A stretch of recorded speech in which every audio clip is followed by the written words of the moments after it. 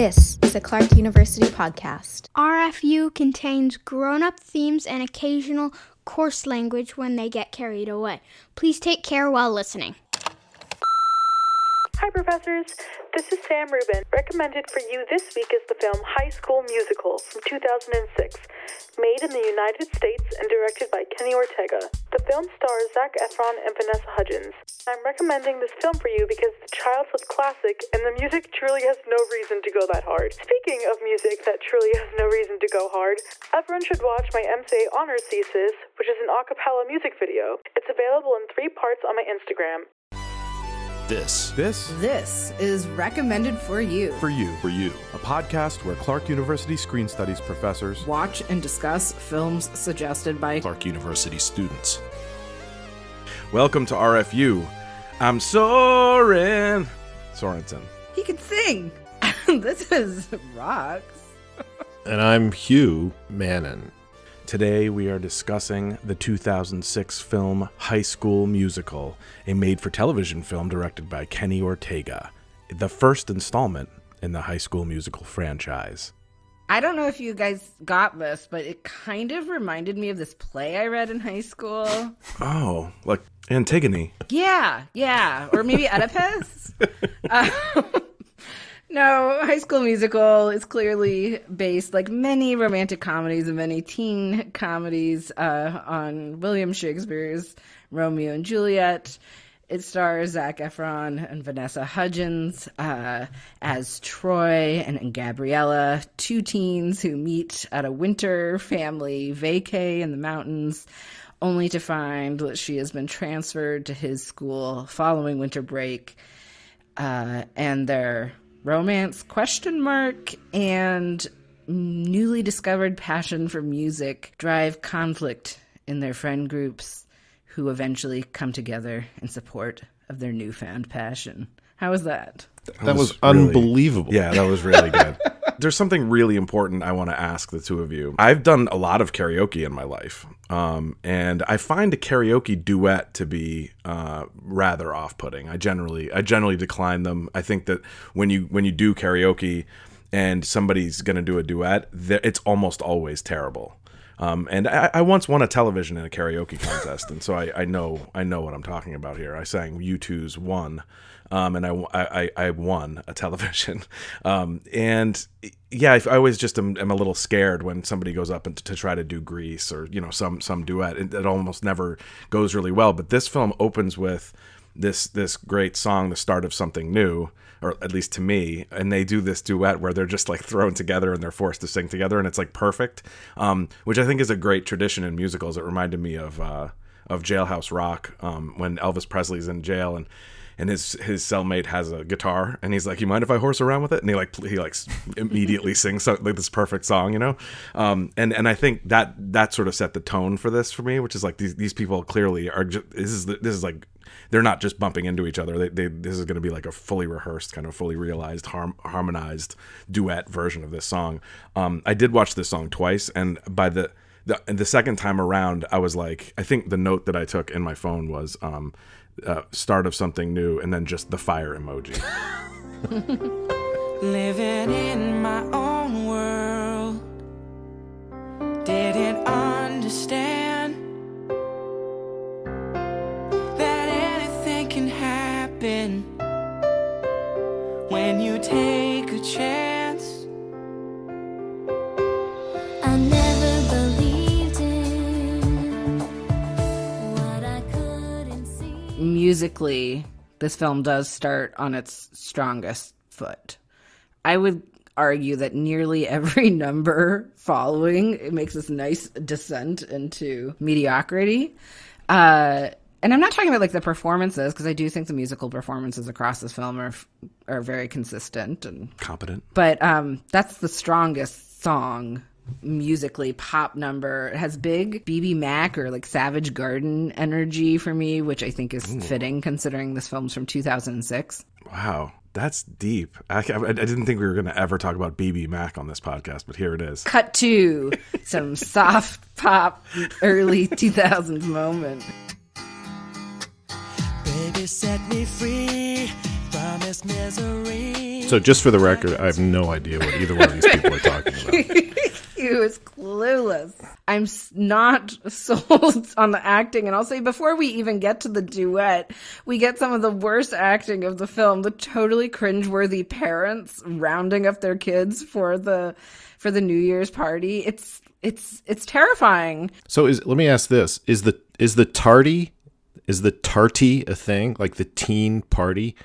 Like, so can you actually go to a resort someplace and have a New Year's Eve adult party upstairs, and then the teens all go hang out in some club in the basement? I hope I never find I out. think you're asking the wrong people. I mean, there's a class thing going on here that I can't comprehend. Like, I've never been to a ski resort in my entire life, so I have no idea what that's even about. Your child is of the age where we could find that out. Yeah, we could in a few years. Just knock on his door. Have you ever been to a tardy? It's completely. It's so fakey fake, and they all, of course, musicals are always super phony. Like you've got a. Like it's mega disavowal, right? So you're watching this and you're in some sense suspending your suspension of the suspension of disbelief or something like that. I don't know. Totally. But like you're at many layers removed from anything like reality, and you're thinking about the fact, like I'm thinking about the fact, or the question as to whether either of these people actually recorded their own vocals. Turns out she did, he didn't. At any point in the film. Wait. But Zac Efron does not sing in the first film. Zac does not sing. What? But that's kind of what you're trying to puzzle out, because you're hearing these words sung in a timbre that doesn't match anything about the room. Like suddenly just there's this massive shift, and like now we're in like artifice land. Whereas I think like, yeah, we initially, this club in the bottom of the resort is also artifice land, but now we're at double artifice land. And in some ways, like, hearing them sing to each other just makes that puts an even finer point on the fact that it all seems incredibly fake. But that's what we're here for. It's a musical, right? Yeah. I totally get that. This is in no sense a critique of the film. Like, I just think that's the moment at which this film shifts into full-blown musical mode. And it's like, wow, I haven't seen one of these in a while, and here we are. Director Kenny Ortega, who looms large in my household, having directed Newsies from 1992, an early Christian Bale entry, and Hocus Pocus in 1993. That is a hell of a 1-2 punch right there. These are two films that loom very large, and specifically my partner's life, but my household in general. These are viewed very often, these two films.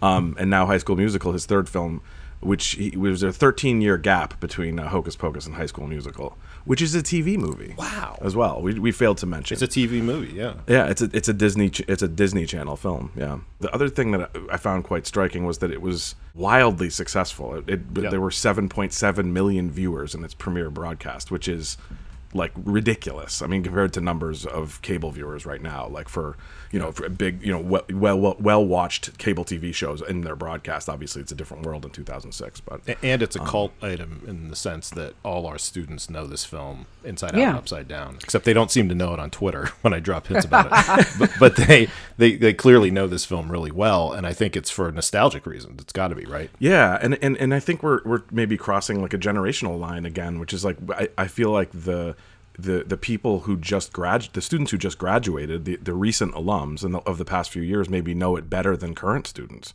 That's sort of been my experience a little bit, and maybe this doesn't ring as significant for current Clark students. I'm not sure. I think it fits as a cult film, sort of beyond generations. So like last week in my U.S. film history class, and I'm so sorry, you guys, but to make this comparison, but we read Umberto Eco's essay on Casablanca as a cult film. Please forgive me. And Eco's definition of what makes a cult film is because it's not one movie, it's the movies.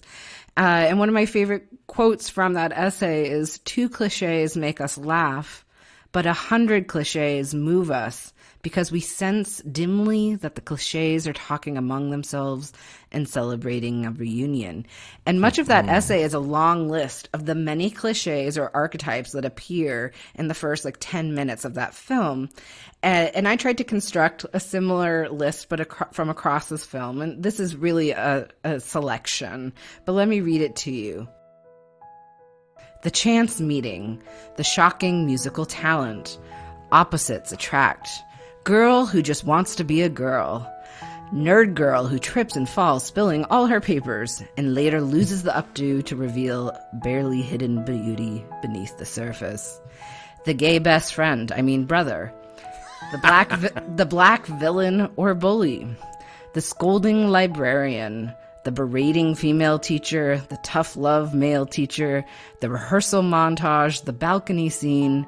The attempt at a watch synchronization. The close-up of a clock signaling the end of a day.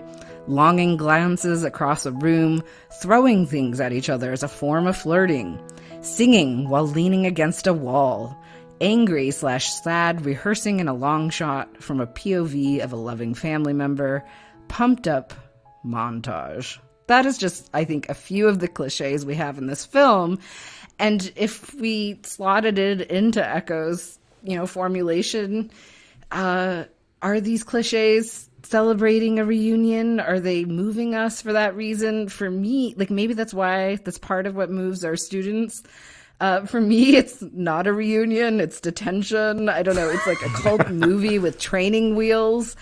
I think my generous understanding of the fact that it's doing all these things that I feel like are done so much better elsewhere is that maybe if you're 5 or 6 or 10, it's warming you up for the big leagues. It's getting you ready. Right. Yeah. It's getting you ready for West Side Story, for Grease. It's a gateway drug. Yes. For even Bring It On from just 6 years prior is a very, very similar film, but with a tad more wit or grit or something. So first off, that list is amazing, and you're totally right, and that really makes the point hard, I think. But its TV moviness is tough to get past. It does not look like a film. I don't think. Our students make far more interesting looking films at Clark than this film looks. That's really true. Yeah. But at the same time, I do get how a pretty bluntly commercial object can be a subject of nostalgia for people. But here's the question I really want to ask. What movie fulfilled the role for you that this film fulfills for our students? And I think for me, I didn't see Rock and Roll High School. That would have been it. For me, it was Monty Python's The Meaning of Life, which is a musical, which blew my mind, blew my friend's mind. I look back on it reverentially. Just complete. It's right there in that sweet spot. I was probably, how old was I when that came out? I don't know, 14, 15. Yeah. I grew up on Grease, so it's a little pre. I don't know what it. Actually, our students must have been young when they watched this, but I also remember asking my middle school choir teacher if we could do Grease as a school musical, and she was like, "Your parents would not let me do that film." And I remember going, "Why? It's so good." And a few years later, I was like, "Oh." Somehow I love that movie, and would die for Rizzo at age 9, with also not understanding that she was having a pregnancy scare.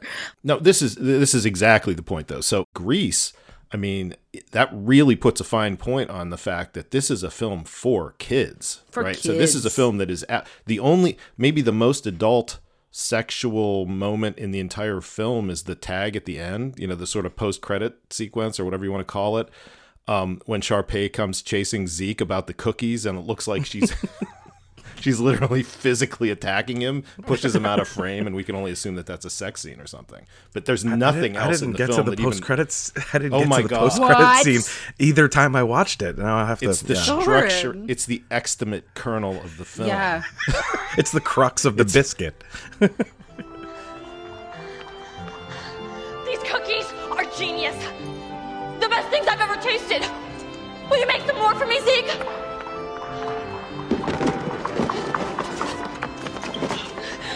I might even make you a creme brulee.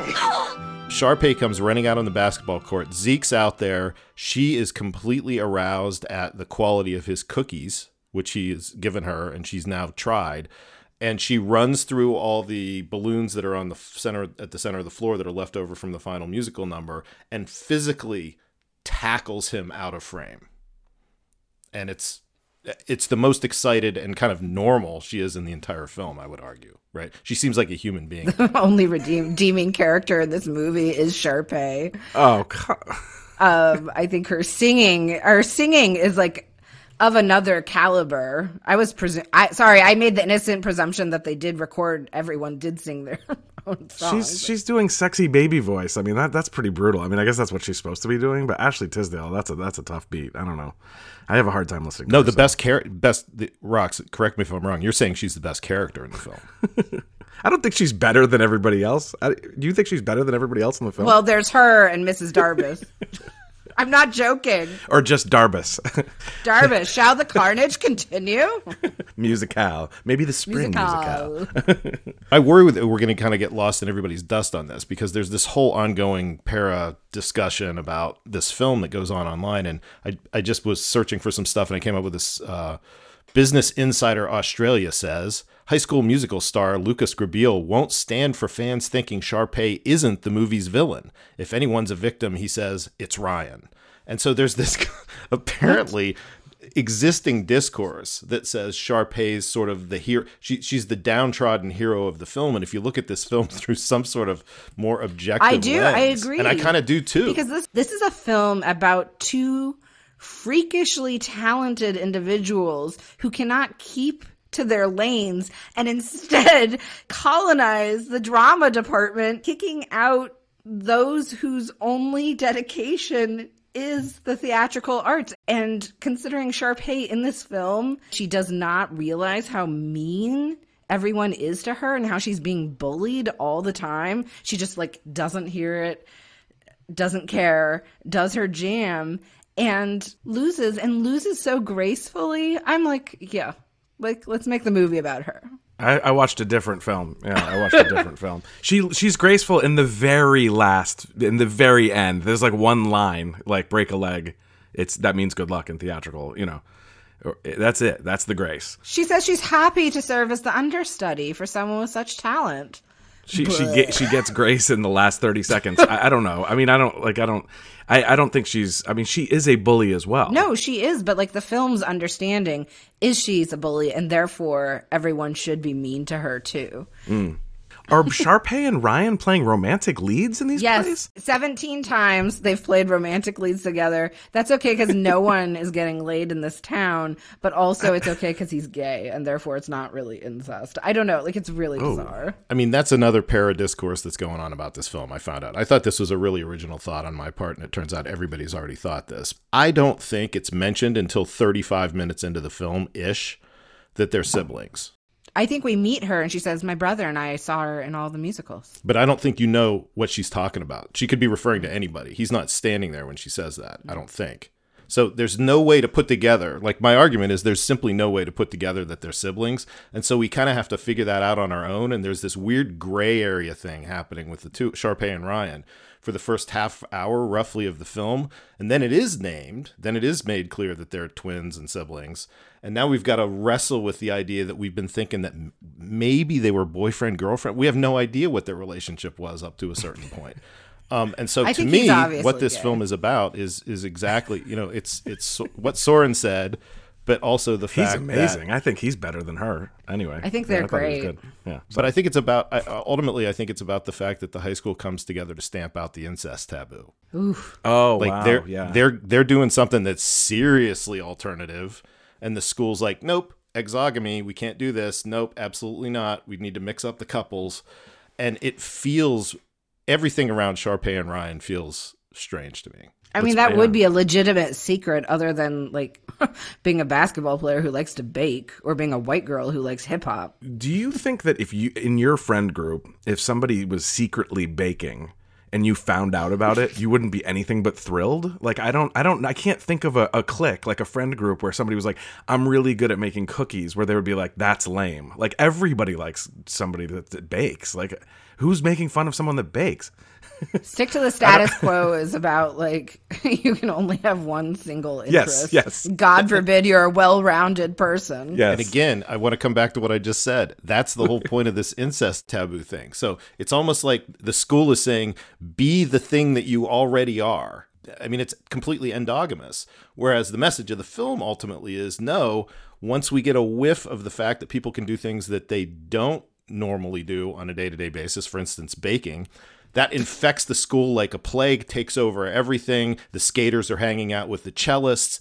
All hell breaks loose. Dogs are sleeping with cats. All the rest of it. So I guess like I'm trying to think. Maybe I had like more supportive people around me, but I had a miserable time in high school for half of it or more. But it wasn't this kind of miserable. They're not miserable. These are like the happiest, saddest people in the world. They have secrets, though. They do not have secrets. Well, the baking, the cello, and the hip hop dancing. This is bullshit. Secrets. Incest is a big secret. Incest is a big secret. Being gay is a big secret. Like experiencing trauma in your household is a big secret. We were back in Cube 2 Hypercube. It's like where personality and culture goes to die. This is nonsense. So wait. Hang on. So I think I'm actually 100% with you, Rox, but what's the nonsense? Just that we're singing this song at all. Oh. The Status Quo song? Yeah. That's the dumbest song in the whole film. Yeah, so I am 100% in agreement with this. Yes. Well, if Troy can tell his secret, then I can tell mine. I bake. What? I love to bake. Strudel, scones, even apple pandowdy. Someday I hope to make the perfect creme brulee. So I do have this like counter reading of the film that's more out there Clearly. than the Sharpay one. My generous counter reading is this is a trans girl for bi boy movie where Gabriella keeps telling us that there's this whole other person inside of her waiting to come out. And, instead of the freak girl, she gets to be just a girl. She gets to feel like just a girl. And he says, and you look like one too. Meanwhile, he wants to, it's not that he doesn't want to be the playmaker. He wants to be both a playmaker and a singer. So it's like, I don't know. It's trans girl meets bi boy, and only each other see that, and that's what they're really talking about when we're not looking at them. And therefore, this whole thing would make sense if that was the case. I guess like I would be with them, right, instead of with Sharpay, if that was the story we were getting.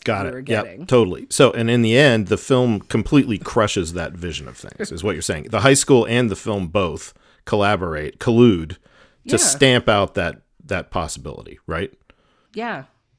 Or the ending is quite happy and everybody should embrace who they are and pluralism and we're all everything we want to be. I mean, you can read it in this kind of utopian way too. By the end of the film, everybody gets what they want. Gabriella gets to rule like the math club and the theater scene.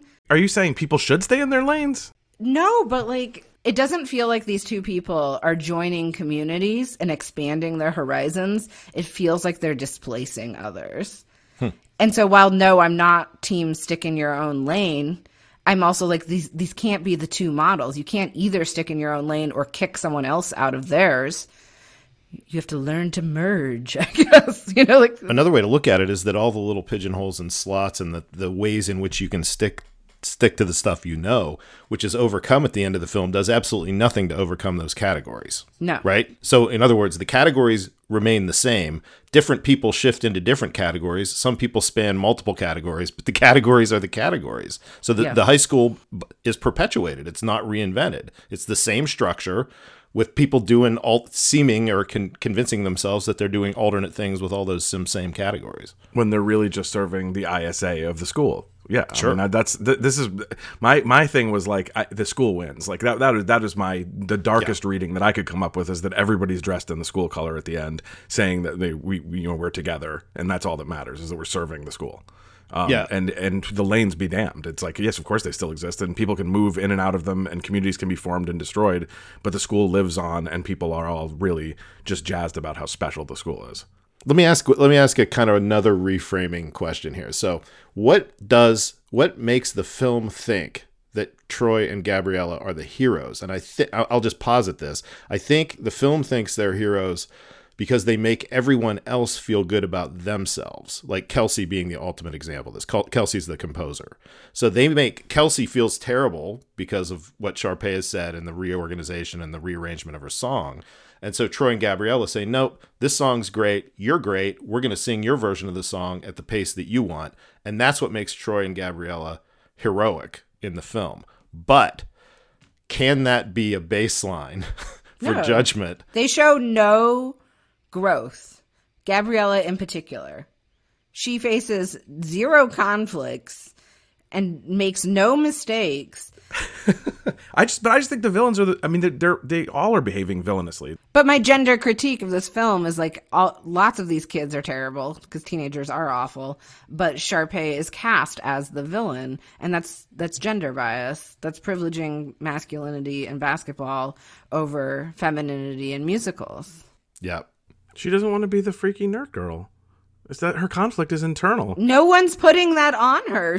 So I'm curious, how does Kelsey fit into this gender critique of this film then? So when Kelsey's being like bullied by Sharpay's the victim? Like Sharpay's like gnashing her teeth and being so mean to everybody. Well, I don't think it's gendered. Kelsey's a female and is being That's not completely what I'm saying. manhandled by everybody. I'm not denying that Sharpay is terrible in the same way, in a very similar way as Rizzo is terrible, but in a way that like the film understands. In this case, the film casts her as a villain, right? Mm-hmm. And I'm sorry, I don't remember the best friend's name. That's Chad. When Sharpay walks into school and everyone's like, "What did you do over break?" type thing, and he says she probably does what she does every break, looks for a mirror. And when Troy says, and Sharpay's kind of cute to justify why he would want to go to a musical audition, he's like, so is I don't know what he says, like a lion or tiger. So is a bobcat, but you don't want to hug it or something like that? That's right. So is a bobcat. It's like he's so mean. And she just happens not to hear, and therefore is not technically bullied because it's not said to her face. But I'm not denying that she's flawed, but like she's written that way. I think you're right. She's written more flawed than the other villains, if you want to call the other. And at the end villains. of the movie, even so Ryan. at the end of the movie, this is the difference. Sharpay has this like, congrats on being cast. I'm happy to be your backup. Meanwhile, he asks the nerd girl on a date, and she goes, "Wow, like a date?" And he's like, "Yeah, it's your lucky day." He doesn't ask her on a date. He says, "You're going with me." Right, yeah. He's a dick through and through. And Sharpay has a narrative arc. But everybody else has come around before her. Gabriella has no arc. Anyway, but the other students who have acted without their friends' best interests at heart have come around and enabled them to make their audition. They've already transformed as characters. Sharpay's the last one to transform. I mean, it's one line at the end. Ryan's been soft the whole time. He's like, they sound great, and he's like, I don't know if I want to do this or what. You know, He's kind of like he's under her thumb in a lot of ways. She's the sort of mastermind of all the like. I know. I love a villain, so like I'm like, yeah, I like the Little Mermaid for me is is about Ursula. Grease for me is about Rizzo. I'm not like claiming that these people are in fact like ethically better, but I do think they're talented, and I do think they're compelling. And I do, I want to know their story, and they're like flawed. They're flawed and interesting. Gabriella is not interesting to me. I don't believe she's a nerd. Like, I don't believe she read that book. Yeah, she's the least nerdy nerd ever to walk the face of the planet. But I actually totally agree. I think like what it enables you to do, or what it kind of asks you to do, is to think about the fact that, something has gotten these villainous characters to the point that they're at, and to be judged as villains, by their peers. Why are they that way? And you just you can almost immediately start to spin out the backstory, right, of Sharpay and Ryan. Like you already can have a sense of how they were raised, why they're like this. They're twins, they're fraternal twins, right? So that's part of it. And and she seems way older than any of the other. Like I mean, when you see her, the actress is a couple of years older, and you kind of think she's 30 and she's playing 17. She's not really 30, but like she seems much older than the rest of her peers. Why is that? What would make someone suddenly appear or manifest in such a mature way? Family trauma. Sometimes we like to point to, after having discussed plot and characterization for the whole thing, sometimes we like to talk about form, and I don't know that we can do that here, but I'm going to, because I think the form of this film is just really run-of-the-mill TV movie style. Like, it's just not good. But there are points in this film that there are things going on that I can't quite get a handle on. There's this scene where Troy is painting the props for the musical in detention, and he's painting a crate, but the thing that he's painting to look like a crate is actually a crate. So he's making this crate even cratier than it is. Like his job is like increased cratification of crates. I've never seen anything like that. You never painted any props, clearly. I really think that the comparison to Cube 2 Hypercube is really apt. I played the little brother in 3 consecutive summer shows in Avon, Connecticut when I was around middle school age. It was Music Man, Bye Bye Birdie, and Annie Get Your Gun. I was in The Music Man. I was the mayor's wife. Oh, that's a good part. That's a good I have a bunion there that bothers. Oh, that's really good. Somehow your High School Musical never leaves your neurological wiring. Like it's just in your brain forever. But the thing about these kids' High School Musical is it's just this completely invented bullshit. Yeah.